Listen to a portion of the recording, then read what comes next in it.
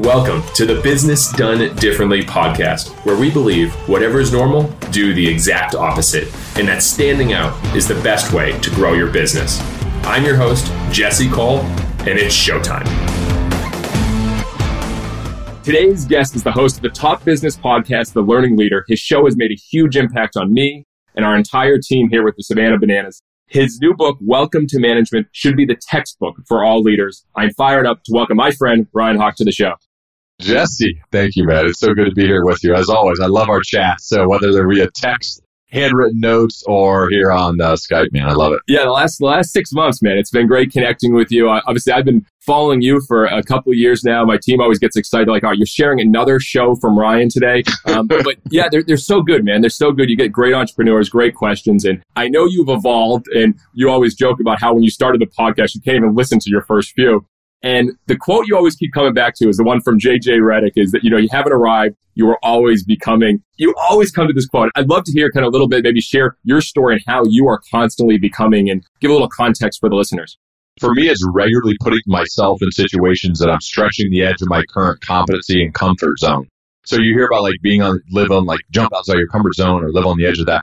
For me, it's both like physical and mental. So I want to regularly put myself in situations with people who are smarter than me, wiser, have more knowledge to share. And that's really the purpose of my podcast, is so that I know I'm going to regularly speak with an expert in a specific area when it comes to, maybe it's the CEO of NASDAQ. Obviously, Bob Greifeld is smarter than me, and he's led a lot longer than me and has done it very successfully. Or maybe it's JJ Redick. He played in the NBA for 14 years, and I can learn from how he's sustained excellence in a world where he probably shouldn't be able to, given his kind of physical limitations, not really being able to jump and being smaller than most people. How has he figured that out? So really regularly putting myself in positions to be the dumbest person of a one-on-one conversation. I mean that honestly, like, I'm not degrading myself, but I mean it in the fact that if I am always forced to stretch or have to raise my level of thought and ability to listen and ask good questions, I think that's going to make me better long-term if that just becomes a habit. And so for me, that is a habit of mine, is just to regularly put myself in those situations, both for the podcast as well as outside of it when I'm meeting with mentors or other impressive leaders. Yeah, I wasn't planning on going here, but you bring that topic up and everyone says, you want the 5 people you surround yourself, getting yourself in that room, being the dumbest person in the room.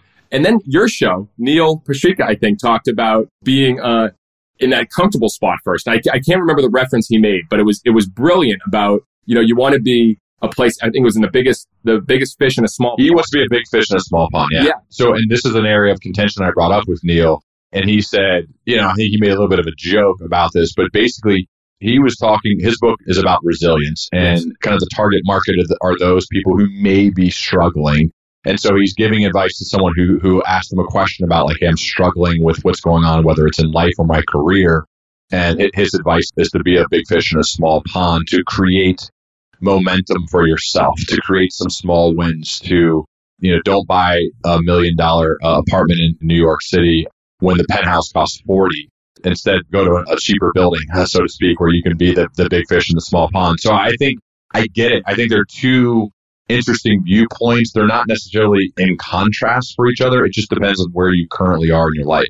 But your journey, like just going through your actual journey, you've kind of climbed, you've become good at a certain area, then become bigger, and then get into, I always say, go into that bigger playground. At first, the slides, I have a 1.5-year-old, I know you have the girls, they're intimidated at first. But then once they get to that slide and they go down it, they might be ready for the bigger slide. Talk about your journey. I mean, again, for the listeners, going through sports, jumping into a regular management position, now leaving that. I mean, it is, you're constantly becoming. And so I'm fascinated by that. Probably lucky, Jesse, and I know, obviously, with your baseball background as a player and my football background as a player, I had and I view it now as being very fortunate. At the time, I didn't. But when I went to college to play football, I played quarterback, and I was fortunate to have a pretty good high school career, to get recruited to play and have some options. And I chose to go to Miami University here in Ohio on the Mid-America Conference. And the exact same year that I went there, another guy who plays the same position as me, who is my exact same age, is Ben Roethlisberger. And so Ben, who's now Hall of Fame quarterback for the Pittsburgh Steelers, multiple Super Bowls, and I were competing for the same job, and there's only one of us that could play. on a daily basis. And that competition lasted for 2 years. So ultimately, Coach, the late great Terry Hepner, obviously made the right choice, and he chose the other guy, did not choose me. But I think that's been part of the journey, is that I was forced. Well, I remember the very first day of practice, watching him play 6'5", 6'1". He's got an arm like I had not seen before in person, and I'd been to NFL games before, and I'd not seen an arm like that. And I immediately thought, how in the world am I going to beat this guy out? I don't know. And so that forced me to kind of stretch my level of play, and I think I actually played better for it. And it ultimately ended up transferring once he won the job, and I was going to be the backup, because I wasn't going to be a backup. I wanted to be the starter, where then I finished my career as a starter at Ohio University. And that's why I think it started there, Jesse, and then you get into the world of business, and I just took the same type of approach to work, of really showing up every single day, doing the unsexy things, right? Just consistently showing up and doing the work. And I take the same approach to my podcast, and the same approach to keynote speaking, and the same approach now to running the leadership circles that I run, which is like, I'm going to consistently show up and put in the work every single day. And I've realized that that's how you sustain anything. And for me, I don't think I'm talented enough to just show up on stage and start speaking. There's a lot of work that goes into, I have a speech on Thursday in Wyoming, so I fly out early tomorrow morning. I know that there's been a lot of work leading up to this one, and I'm giving a similar talk that I've given before, but that doesn't mean, I don't have that productive paranoia working in high gear right now to get ready to deliver for these people that I'm going to stand in front of. So I really try to take that same methodical, consistent, show up every day type approach, and that so far has been helpful for me. I love that we have a young man with mental disability who works for us, and he is our janitor at our stadium. And that's what he wanted to do. He literally came to us. He's like, this is what I've done at the bowling alley. I want to clean the ballpark. And he goes around, his name's Reginald, and he's become a legend. He goes around the biggest smile and goes around. And his mindset is, I'm going to be the best janitor I can be. And I think about that with what you're doing and what great leaders do. It's be the best at where you are. And you're not going to be at this top stage. You and me are doing a lot of speaking right now. And we go into it every day. We're evolving. We're changing. We're not that, top level right now, but we're being the best at where we are right now and working at it. And I think that's something that obviously you've learned a lot. And I think something we have similar is the role our dads have played. You come back to your dad so much in your book, and my dad, still to this day, I'm trying to make him proud. And I look at your role your dad played, and I think having someone like that is huge. I'd love to hear a little bit about the relationship with your dad, because I think that's important for leaders to know, not just a dad, but someone that's there constantly offering advice and pushing and encouraging. We could talk for the rest of the time about my dad and my mom. But I think it is important for those who are very fortunate, like me, to have incredible parents. I think it's worth your time to think about that. You do this in a similar way by, regularly showing gratitude, sending thank you notes, right? I was the receiver of one. But if you are so fortunate and lucky, like I am, to have incredible parents, I think about that every day. I try to call them a lot. I see them a lot. In fact, we were strategizing on how to film my online course that's going to come out around the same time as my book. And the outline was insane. It was bigger than the actual book, the amount of written words for this thing, because we really want to make a big return on investment for people. And Lizzie Merritt, who is my newest business partner, who I've hired full time to work with me, she said, why don't you film the course with your dad? Because I see the way you look at it and the way that you guys talk, and I think the students would benefit most if you could introduce the topic and maybe give a bit, a structured written part, but then you guys informally chat about that specific topic. And so last week, actually, Jesse, I sat down and we filmed 30 lessons side by side. It took us 4 days, 4 full days, 9-10 hour days. So we were filming 40 hours of filming, and it was amazing, man. I mean, he led 1,000-person sales force for many years. What's really cool is for his birthday one year, I wanted to give him a book, and I wanted the book I wanted to feel the impact that he has had on so many people. And so what I did is I reached out to about 40 people in his life that he has impacted. These are coworkers, friends, a couple family members, but mainly people that he's impacted at work, people that worked for him, people that he worked for, everything between. It was the greatest gift that I could ever receive, because every day as I was building this book for him, I was receiving this incredible email about my heroes telling me, how he had impacted their life. And these stories were amazing, Jesse. I'm telling you about and I knew some of it, but I didn't know nearly the extent of the impact. And so I don't know if I'm like trying to live up to that. What I would say is, though, I do want to have that type of impact on people. I think it is motivating for me to see this person in my life, my dad, has changed the kind of the trajectory of so many lives that while that's ambitious and it's really hard, I think it's a worthy goal and a worthy pursuit. So both my mom and my dad, certainly the model for a relationship, the model for being parents, the model for being married, all of that. And on top of that, you got all these other people that they've impacted that means so much to me. So I'm trying to do something similar. I perked up every time I read a quote from your dad or a lesson from your dad throughout the book, because I have that same relationship. And I think there's a lot to learn from there. And we can turn it. It's not just about someone who has fortune to have an amazing dad, but that philosophy, I believe in, be a mentor, not a boss. Your dad, you never thought of, he's the boss of me, but he's definitely been a mentor and a leader for you. And I'd love to kind of go into this from some of the lessons from your dad that literally anyone can apply, because I actually did this, Brian, you'll appreciate this. My 1.5-year-old, I wrote 10 lessons I've learned from my 1-year-old the other day, like literally lessons that I've learned from my 1-year-old about how he approaches life and happiness and fun and curiosity. And Give me a couple. Oh, well, first thing, if this is the funny one, if something smells funky, it's time to make a change. So that's a business lesson. So if something smells funky in the office, it's time to make a change. So that's with his diaper. So again, other ones, I have the book right here, but I sketched them out yesterday, and I'll send it to you. But the way to look at curiosity and everything and awe and excitement, the way he runs around, he'll grab a plunger and start swinging it because he wants to swing baseball. He'll grab a plunger and start swinging. I mean, it's like, I look at the way he is and I'm like, wow, the way to approach life, just look at everything, turn the corner, have fun, always ask questions. It's amazing to what I've seen from him. And I'll put the piece out a little bit, but you got me pivoted there. But from your dad, I think this is so important because the way a dad cares for you, and this goes into leadership. If you could just share, if your dad's a leader right now, what would you take from him that you could share? It's funny, when I was sketching out the book early on, I had a session where I sat down with him and another friend of mine, and I said, you've had a big impact on me. Let's get some of the things down in writing. And, he knows a big part of him is in that book. Whether he's quoted or not, a big part of him is in it, in the whole thing. It was funny. He made this comment in passing, like he didn't really think of it. He was just talking about something else.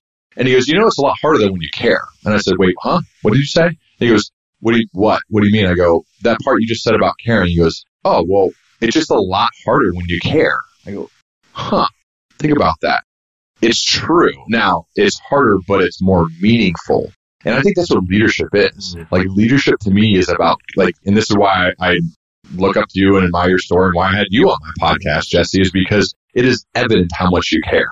It is evident how much you care about your team first, about the people who you support and that you are working to lead.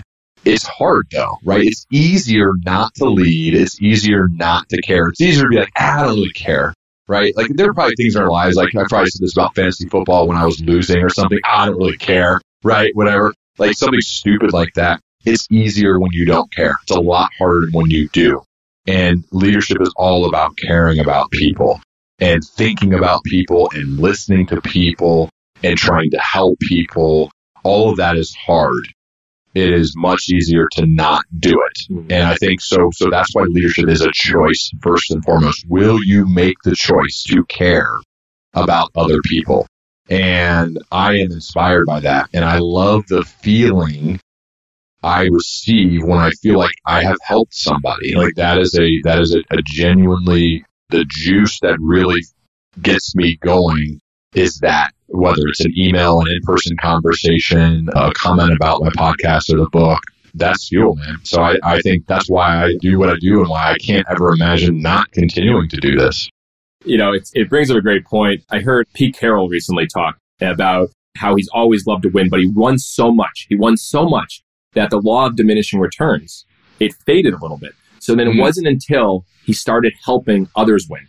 He started helping his players win. He started helping his coaches win. And it wasn't about him winning, that he got more fulfillment and happiness than anything else. And that goes into care. And I think you and me are in the same box. Like we're just having fun doing it. And we get emails and letters telling us about what we're doing. And wow, we're getting so much of it. Now it's like, how can we do more of that for those? Because it's not about us. We get the joy out of helping theirs. And I think that is so powerful. And I think there are a few things in the book you talk about when you had Team Hawk with your first, the things that you would do and you learned from Jason Gaynard. And I think the listeners here would love to know some of these things to show you care. I know they've heard some of the crazy things we've done, but you in a management position, and then also what you learned from our friend Jason Gaynard. I mean, I'd love to just hear some of these little things and share some of them for our listeners.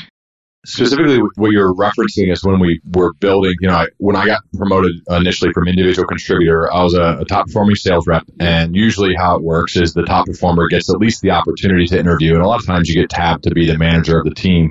Not always a wise decision just to make your top sales guy a manager, but I wanted to prove them right. I was hired at a pretty young age. And I truly, Jesse, I'm not just saying this, got pretty lucky with the first few hires I made.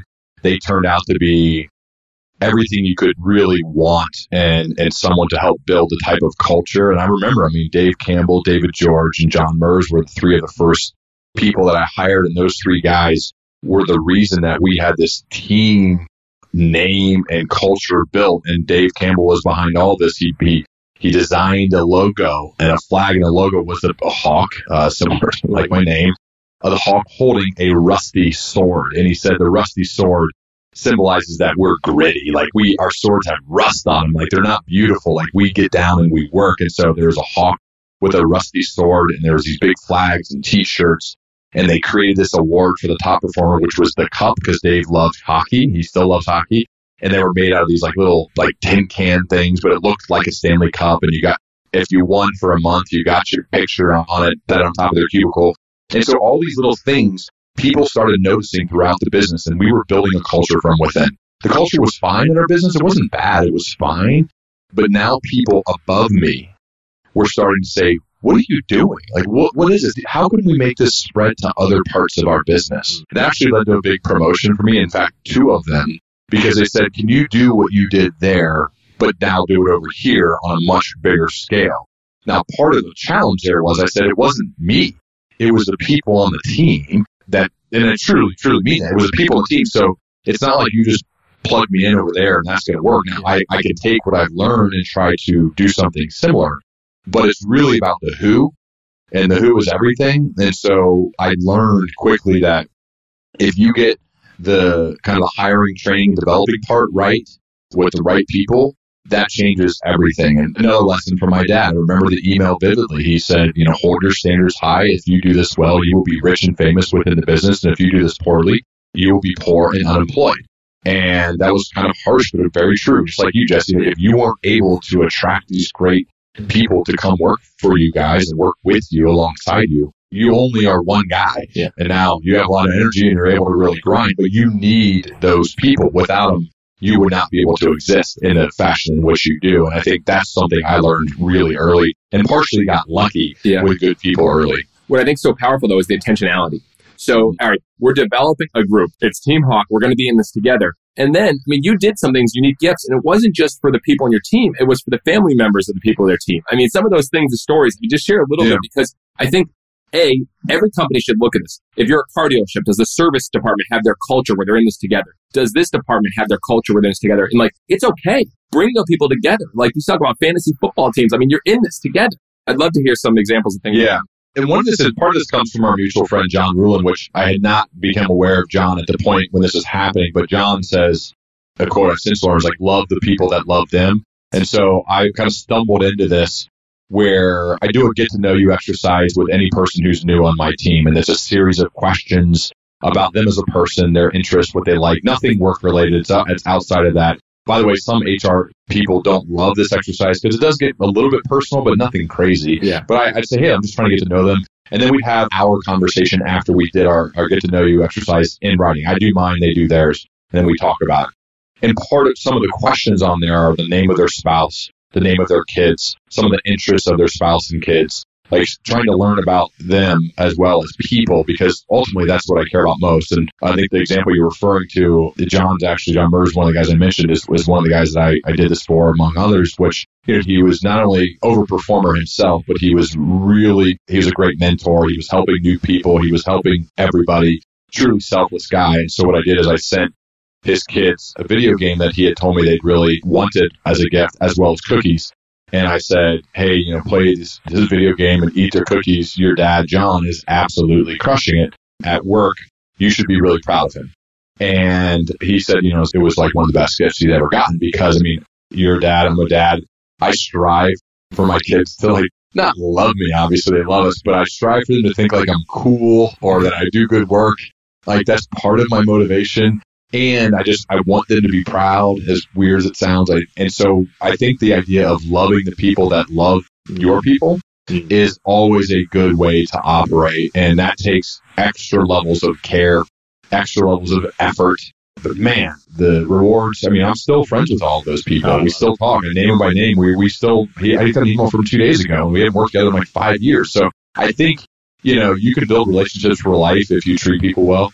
And it's just a better way to live anyway, even if there is no sales benefit or anything like that. It's just a more enjoyable way to live life, I think. Serve over sell. Serve over sell. All right. If you serve over sell, the sales will take care of itself. And you remind me of our 24-year-old president. When we first started, we had 3 22-year-olds, and he wrote a letter to the parents of the 3 22-year-olds and he said, hey, we're going to be taking care of, we're going to take care of Marie. We're going to take care of Austin, and you're going to be proud of what they accomplished. And it was just a whole letter and saying, hey, because again, they're leaving college. The parents are wondering, is this the right fit? They're going to a team that's not proven in an area. And he wrote those letters. And, Marie still talks about the impact that it made on her. And Marie, now in her 4th year here, this past year, we were on her bucket list trip was Ireland. So my wife came up with the idea, let's send her to Ireland, but let's send her with her dad. And so we had a whole surprise trip. We had she wrote a poem. We had Irish brochures, 6-pack of Guinness, and then we surprised her at our celebration dinner. And emotion, just tears. So she spent 7 days in Ireland. And, again, it's the memories and moments that you create for not just the people, but the people's families as well. Wow. Let me ask you this. So that money you spent on that trip to Ireland for her could have been profit that was put in your pocket or potentially, reinvested in your business. How do you make the decisions when it comes to, I'm not trying to hijack your show, but I'm genuinely curious, how do you make the decisions to spend money in that regard as opposed to either putting it in your pocket, which you're the owner, you've taken all the risk, you have every right to do that, or reinvesting it? And I guess in a way you're kind of reinvesting, but it's indirectly. How do you make that decision? I think so. Huge what Jason Fried and Basecamp's doing, and we follow them a lot. And he'll tell you, everything's experimentation. They used to do it with more money as they do it now. 2 years ago, Ryan, we let our whole staff dictate their own salaries. So our whole staff dictate, because when I was 24 years old and I was in another team, our owner said, Jesse, you did so well. What do you think your salary should be? And I thought about it before. I was all right. If I increase the revenue by $100,000, I think a $10,000 raise is fine. He goes, great. And I said, it gave me ownership. At 24 years old, I felt I owned the team because I was making the decision. So I said, let's try that. And they all asked between 20 and 30% raises. We had a great year. We said yes to everyone, and it worked out well. And then the next year we said, all right, well, what if we shift it, and why don't we do it based on the team? So we shifted it to a full profit share system. We experimented with that. And now we experiment with trips. We surprised them with a Disney trip about 2 months ago. We have profit now, and Emily and I are not used to having lots of money. We've never been that way. So we keep our salaries pretty similar, and we keep the money going back to our people. And so it's experimentation. And we look at it like if a trip to Disney is $25,000. If we have $25,000 less in profit at the end of the year, isn't that a memory, a moment that people will never forget? Isn't that worth it? And for not only them, but also their spouses who are all coming on the trip, we feel like that is a much better investment than splitting it up for $4,000 each person, which they will also get as well. So it's based on when you're playing poker, if you have more chips, you can take more bets. When you have less chips, you're just waiting for that one great hand. And I think, fortunately, we had very little chips. We made some great decisions, have more chips now. And we're not making millions of profits, but we have enough that we can redistribute that. And whether that's 10, 20, 30%, we're experimenting with it. And some people, I just think it's an inspiring way to operate. Why do you think more people, and whether they're a business owner in any industry, why Jason is inspiring Fried, who I talked to him recently about that as well. And I know it sounds like you guys have some similar mindset. Why don't more people operate in this manner? What do you think? I don't know. I'm not in that position. I'd like to think that I would if I was actually running the entire show. When's enough? I guess the question, when's enough? You mean for yourself? Yeah, as an owner, or when's enough? Did you and Emily sit down and say this is enough? And so we're kind of at that level, we're enough. And so at this point, we have a real bed. Yeah, we have a real bed. We're now sleeping in a house. We cover our. What kind of cars do you guys drive? She drives a was a Kia. I mean, Kia Sorento, and I drive a Honda Accord. You know, so like you don't have to drive like a $80,000 car. No, you know, I learned this from Jim Still, and he's got the CEO of Danby Appliances. He goes, you know, live the way your people live. I mean, so many CEOs try to do this. We don't need that. I've never flown first class. Like, when you come from lower means, you don't need that many higher means. And I was in lower means. The same thing. I mean, it's nice. The idea of flying first class sounds amazing. Yeah. I don't need it. So again, I guess this going into leadership and what you're talking about, I think it comes down to just what matters more. And for us, you talk about caring. I think this is so important. If you start becoming an owner that's making so much money, then you have to live to that life, then that's dangerous. And so I think, you know, those caring pieces, that's everything. And that's what inspired me about you, my man. I mean, this whole book you're talking, it literally comes down to caring. Yeah. Thank you, man. It means a lot. You know, I'm not trying to make it just a love fest on each other, but you know how I feel about you. I would like to tell the story about how we first became acquainted. I don't know if you've said that, but I mean, this is the tale of a true, like, one of the best podcasters. You've completely pivoted this entire interview. I have all these questions I want to get onto you, and now it's about. But I will let you tell the story, and then we're going to move. We'll get to it. But I get an email. A piece of mail, which is not as common anymore. Although I really enjoy when it happens. It was yellow. It was a card. I'm looking at the card right now. It's hanging up right on my wall. I can see it. It was a very nice handwriting. It was long. It was very thoughtful. And I remember I immediately said, I want to talk to this guy. And I heard of you. I've heard of you, obviously. It wasn't like I'd never heard of you.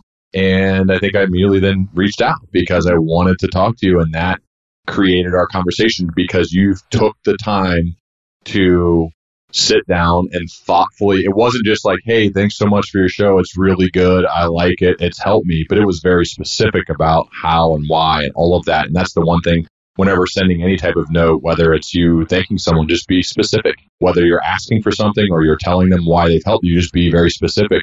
That's how you can tell a lot of thought was put into it, and thought matters to me. And that's exactly how I felt when I got that letter from you, and it made me want to call you, similar to like Simon Sinek did to you when you wrote a similar note to him.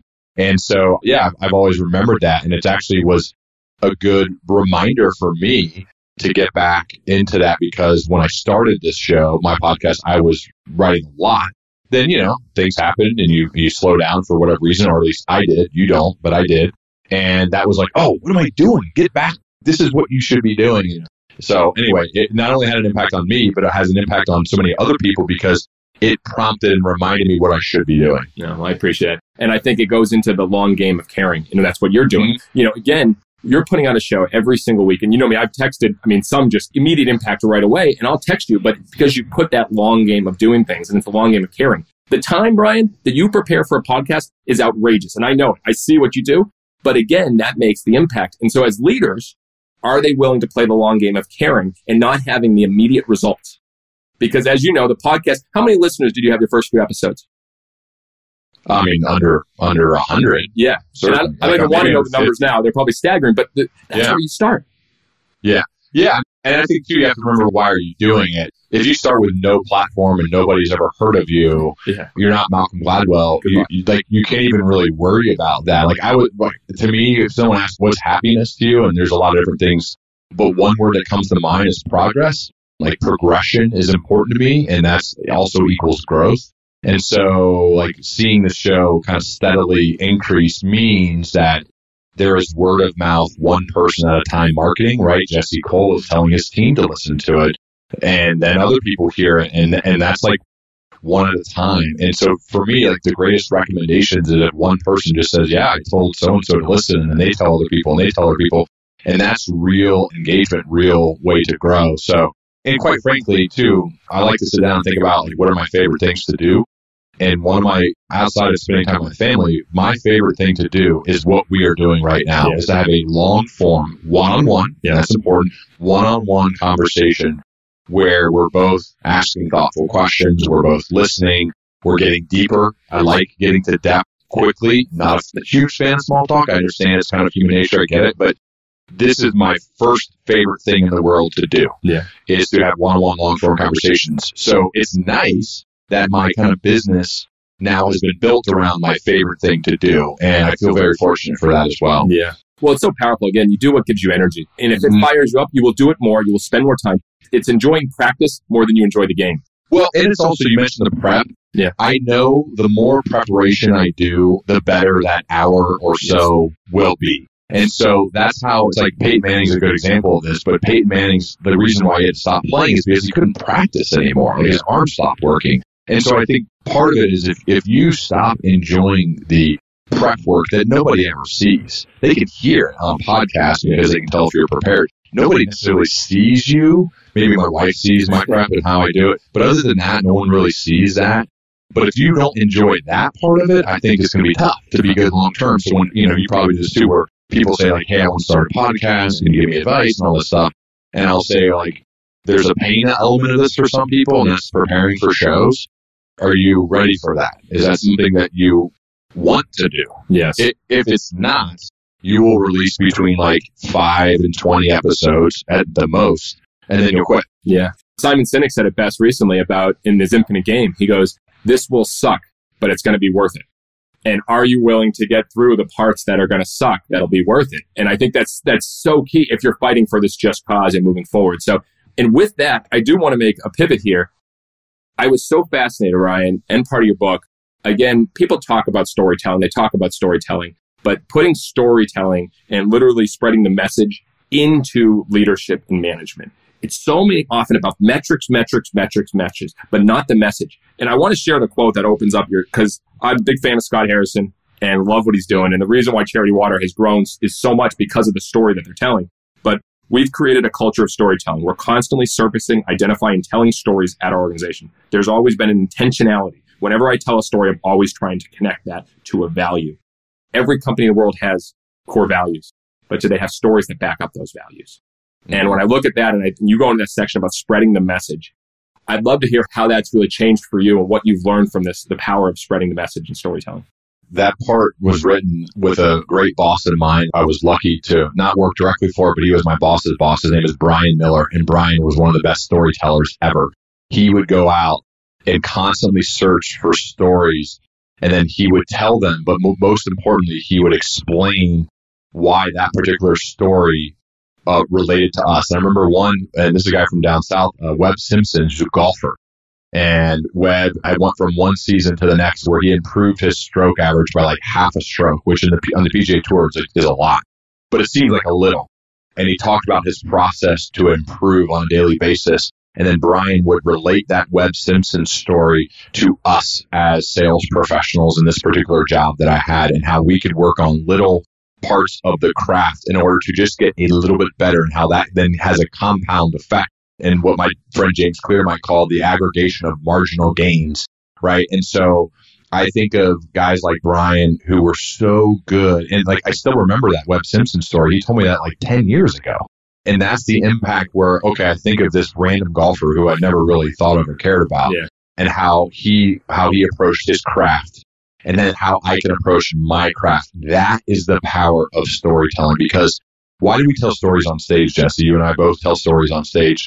We tell stories because they're memorable if you do a good job. And so for me, my process is story, science, practical application when it comes to speaking. So I'm going to grab you with a story. I'm going to give some sort of research or evidence to back up that story. And then it's like, well, who cares though? So what? Why does this matter to me and the crowd? How can I apply this to my life? And so as you listen to the show, like that's a big part of what I do. It's like, that sounds great. Now let's think about this specific person and how they can implement it into their game right now. So we're going from the power of the story. So we grab them. We're proving that story true with the evidence. And now we're making it so that you implement it into your life. And I think if you're constantly in that mode of operating as a leader, good stuff's going to happen. You're going to be a combination of a learner and a doer. And that's important. You can't be, I think it's important to do both, right? To have regular moments of learning and then regular moments of doing. And stories can really help facilitate that. Well, I've heard stories in the sports world, both in the sports world, of Mike Krzyzewski, Phil Jackson, who before practice, they will open with a story and then lead to practice. And you've got to think of coaches as the same thing as leaders. If you're trying to get the most out of your team and try to get them to be the best people, the best performers, how do you inspire them for action? And so I'm thinking right now, like even our staff chats, instead of just going into it, can we do stories? I would say, how do you get those stories to start? So like, have you started using your speeches, but like even as a leader and a manager, did you start building these into, hey, this is what we're doing this week. Let me share your story. Oh, I mean, whenever possible, I think one of the biggest parts of as I was preparing for each meeting, as I got better, initially I wasn't like this at all. I didn't know what I was doing. I was not good at the job because I just didn't know. As I learned and had good mentors around me, like Friday, Saturday, and Sunday, because I had Monday meetings like a lot of people in corporate America where we kick off the week. But I was determined to make those meetings actually something that people look forward to, yes. Which nobody does, but I was trying to do that. And so I was always scouring for stories that I could tell or open with, and then that would lead to whatever the message or our behavior for the week was. And I've always found that when you were telling a story and you could look at the eyes of the people, whether it's in the audience when you speak with 12 others in a room with you, people are more leaning forward, they're paying attention, then you can look in their eyes and they're with you, versus if you're like, all right, here's the agenda, or here's kind of what they've said from above that we have to do, here are the numbers, those things. You do have to talk about some of those things. It's part of the job, but people aren't really as engaged as if you could start and grab them, because there's this recency bias, right? You have people's attention right at the beginning, so don't waste it. So when you get on stage, don't waste those moments. When you get to the first 5 minutes of your team meeting, don't waste it, because that's when you're going to have their attention. So grab it. And a story is a great way to do that. No, it's great. I just actually got back from keynote camp working with a few Hall of Fame speakers. It was a great camp, 3 days. And it's like, no, get to your story, Jesse. Get to your story. Just get to your story. I can't let that go. I should go to that camp. Yes. So I want to hear details on this, but give me like a couple nuggets, the stories one. What are parts that you picked up? They're like, oh my gosh, I can't believe I wasn't already doing it. Maybe you already were doing it. But well, again, watch tape. So just like in sports, watch tape. So I know that I'm always moving. So it was more of what things not to do, what to be aware of. How are you moving? How do you say this? Don't say, I'm going to tell you about it. Just start telling. Say, what did you hey, we discovered this, instead of, I'm going to show you this. Hey, this is what we discovered. And then you get people to take a journey with you. Use words like imagine. Hey, imagine this. And you get people to go take a ride with you, take a journey with you. So I have 10 pages of notes working with Eric Chester and Mark Schoenbach, 2 Hall of Fame speakers. But he's a nice bike guy, right? Yes, there you go. I've seen him speak. Mark was so good. Yes. He was so good. Yeah, he's a legend. And 4,000 speeches. 4,000 speeches. And his wife has gone with him on 90%, and she literally takes notes the whole time on how they react. Are they taking notes? Are they leaning in? Are you serious? Yeah. Yes. I need to talk to that guy. Wow. Fascinating. Wow. Fascinating. Okay. Yeah, I'd not heard of him. I was actually still in corporate America. We were at a national sales meeting. And I was like, who's this guy? And he came in and just crushed it the whole time. I'm speaking at Customer Service Revolution, my first time meeting him. He comes up to me and he goes, so I hear I'm opening for you. Because they had me closing the event at Customer Service Revolution. And I go, yeah, I've heard about you. He's like, all right, well, we'll have some fun. He goes in, kills it, standing ovation. The place is going crazy. All right, now welcome from the Savannah Bananas. Oh, no, you'd be like immediately after him? I was immediately after. I was like, you gotta be kidding me. How'd it go? So that was a learning experience. So I told him, I go, next time, let's mix up the order. I'll go first. I'll open for you, my man. But anyways, great experience. But just kind of wrapping up the talk about stories here. Another potential great guest for you, Darren Ross, the CEO of Magic Castle Hotel. They're the number 2 rated hotel in all of LA. They were mentioned in Power of Moments by Chip and Dan Heath. And I've got to know him very well. I've visited him twice. This is what he shared with me on my podcast. It was fascinating. He goes, we don't incentivize sales, Jesse. We incentivize stories. And I go, what do you mean? He goes, well, from quarter to quarter, months, we'll say, all right, whoever creates the best story for one of our guests, we'll send you on a cruise with one of your spouse or significant other. Wow. So what they do is they have to each send 3 different stories that they create for guests. And they do some amazing things. And that's a whole nother talk. But I'm like, yeah, our game day staff, our people in concessions, our people in the beer stands. Let's just do that for our game day staff. The idea of spending $500 or $1,000 to create an epic story, a fan's first story that people will tell forever, that value is unbelievable. And so I think about that storytelling. And again, every day, what are we doing to create stories? And you're creating because you're learning these stories that you can share, but also you're living. Yeah, trying to. And I think it's funny. We had a strategy call right before this, Jesse, with Lizzie and I, who now, like I said, is a new business partner for me. We're thinking about how do I price this online course? And, you always said, well, you want them to get maximum value. And I said, I want someone to feel like that they got 100 times the value of what they paid. So let's start that is our mission that we are going to do. Now we have the hard part of figuring out how in the world do we do that? So then we have a whole brainstorming session that's ongoing of how do we make someone feel like, wait a second, I feel like I'm stealing here. Like, I almost feel like this can't be true because it doesn't mean just charge like $10. Like, we're going to still charge a good solid price, but we just want the service and what you receive to be so much more than what you pay that you can't help but tell everybody. And I know this is the way you operate as well, but I've learned that from you too. And I love that story incentive as well. Like, that's why we do this stuff, man. They're like, how cool. Like, if you weren't taking the time, because you have a lot of stuff to do. So now you learn directly from the guy and you can implement that and it will impact your business. Those type of things really inspire me to keep doing this type of stuff too, because we get better from it. Yeah. And Ryan, I want to share that story. My next book is You Wouldn't Believe.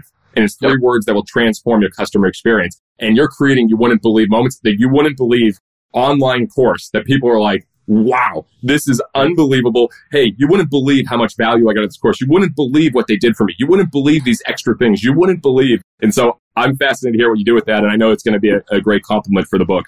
Thank you, man. Thank you. All right, we're going to wrap up here. Man, we just went on an amazing tangent, which was crazy. I love it. All right, let's give you a few rapid fire questions here. If you want better answers in business, you need to ask better questions. And I love this. Better questions. What are those few things that absolutely must go right for you to be successful? You mentioned that in your book, but what are some other questions that you're asking that are really making a game changer for you? Well, you've heard me ask one. That's one of my favorites. I was going to go to that. So I've tweaked it a bit because I've learned from other people that who you are is what you do. Ben Horowitz said that. I think his title was his newest book. So I like to ask instead of the commonalities of leaders who sustain excellence, characteristics or qualities or virtues, what are the behaviors of people who have sustained excellence over an extended period of time? I am looking for consistent, high levels of performance of excellence. That's what it is to me. Consistency is a big word in my family, especially when it came to initially with sports. We did not like to miss practice or any games. And that was a big part of what we try to do. I try to do the same thing with work. So I want to understand the commonalities, the behaviors of people who sustain excellence or their actions over time, not just in the short term. And what's one thing that you found recently? Behaviors? Yeah, what's one that really stands out for you? There's 2. Well, I don't want to take the rest of the time. I just think the 2 words that really come to mind are being thoughtful and intentional. So you take time to reflect, to analyze on your experiments with what you've done, right? So you're thoughtful about it. And then you don't haphazardly wander through life. You do things with intention for a specific reason. You're not going to walk around and film yourself with your phone for a minute every day just for fun. You have intention behind you filming those videos so that other people can be impacted by them, right? That's not just like, oh, whatever, let's just whatever. You're actually doing it for a specific reason because you probably thought about it and then you act with intention. And I found that to be some of the common behaviors with leaders who sustain excellence is that they're thoughtful and intentional. I love it. It's interesting. This whole talk has been about management, but we've talked about caring, storytelling, thoughtful, and intentionality. There's a theme there. And that's where we went. And I love thinking about this because I love experiences. So if this is, now that's what I call service, okay? What's a great service experience that you've had that maybe has this extra caring touch or thoughtful touch that just something happened to you recently, you're like, wow, that was special? A great service experience. Man, that's a tough one. I need to think about that. I recently helped somebody who was very successful in their business. They're running actually her and her husband are running 2 different businesses, and the husband and wife came in. They had some questions about they want to become, she wants to be a more well-known public speaker and podcaster and all this, and just getting started. And I know this maybe not really check the box, but for me, it meant something. I mean, afterward, I got a handwritten note the next day, and it was quite long, quite thoughtful, very intentional with what she's going to do next. And it makes me want to help her even more. And I don't know. So sometimes maybe some of the best experience can just be doing kind of what you do every day. And that's writing a handwritten note that has a lot of thought and care behind it. It's so interesting. I ask that question to a lot of people, Ryan, because I'm fascinated by great experiences, and everyone pauses for a while. That shows me there's such a need in the world that why can't people have this on an everyday basis, make people feel like they matter, and give them something that they can go home and say, you wouldn't believe what happened at the grocery store today. You wouldn't believe what happened at the gas station today. And so, but it goes down to thoughtful. I'm not just saying this because we're talking, and I brought this up offline with other people. Because of you, I think this, like each person that you impact will have a ripple effect, right? Dr. Henry Cloud, you're leaving a wake behind you And part of your weight, Jesse, specifically is the fact that you intentionally do this on a daily basis that then inspires others to do it. So I know you know that, but I think it's worth acknowledging and saying that because I know it's not easy, but because you do it, it's not going to just impact the people directly in your sphere. It has far reach, man. I hope, and I want to make sure you know that. Thank you. It means a lot. It's not easy, but it's worth it. And I think that's a great part of leadership. It's not easy, but it's worth it. Final two here. What's one thing that you've done in business to stand out? Man, I like to think that I try to be overly prepared for big moments so that when they come up, that I do good work. So I think that, though, is not like the sexy answer, but that's the reality. I think preparation, I learned at a young age that preparation is the greatest medicine for fear. So sometimes it's out of my productive paranoia or my fear. If I was scared to swim in a triathlon race, then I was going to swim every day for months, way longer than the distance of the race. If I was scared of a speech, I'm going to practice that over and over and over and over. If I was scared for a presentation at work, same thing. I'm going to know my stuff inside and out. If I was scared for a football game, you can bet I'm getting every single rep. And that starts with work in January, leading all the way up to the fall. So I think the standing out is usually the stuff you don't really see. It's just the stuff that you're willing to do when people aren't really watching. I love that. All right, last one here, Ryan. How do you want to be remembered? I hope people would think that I'm first and foremost a husband who really loves his wife and that she knows that first and foremost. And I try really hard to speak and act with intention so she feels that on a daily basis. Of the number of times she gets that I thank her every day. It's definitely in the double digits just for being her and for her actions and the way that she behaves and what she does. So that is just a regular part of how and she does the same to me. So I think that's first and foremost most important. Second would be that I'm a loving dad, that our girls know how I feel about them. So I do the same with them of how I tell them why I'm proud of them and love them. So that's there. And certainly I want my brothers and my parents to be proud of the work that I do and the people that I impact and I help. So really, I would say if I have those, I think Warren Buffett said, it's that the people you love you back. I think like that is enough for me to talk about enough goals. But what goes along with that is that hopefully if you act with intention and good thought, that you could help a lot of other people too. But it definitely starts with those three groups, my wife, our children, and then, my brothers and my parents. Wow. I love it, Ryan. We didn't get into all the crazy fun games today because we just got deep in at it, but I'll tell you, this has been one of the most enjoyable talks I've had. You know how much I respect you. I admire you, your impact, and more than anything, who you are. So thank you for showing up like you do and giving so much with us today. Man, thank you for your caring, for that first note that you wrote, and I value your friendship, man. I'm excited that, this is just the beginning, and we're both still just at the first chapter, and so that's exciting for me to see, man, what could come next? How many moments are you going to create for people?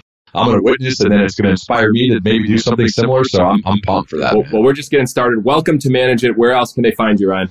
LearningLeader.com is pretty much where everything exists, my podcast, book, everything. And if you're listening to this on your phone and you're not driving, press pause and text the word learners to 44222. And that way we can get in touch. And I love the interaction, especially with Jesse. If they're fans of yours, I know the type of people I want to talk to. Awesome, man. Appreciate you. Yeah, man. Thanks for listening to Business Done Differently, where we believe whatever's normal, do the exact opposite, and that standing out is the best way to grow your business. For more information about the guest and topics covered on this episode, visit findyouryellowtux.com or shoot me a note at jesse@findyouryellowtux.com. Until next time, stop standing still, start standing out.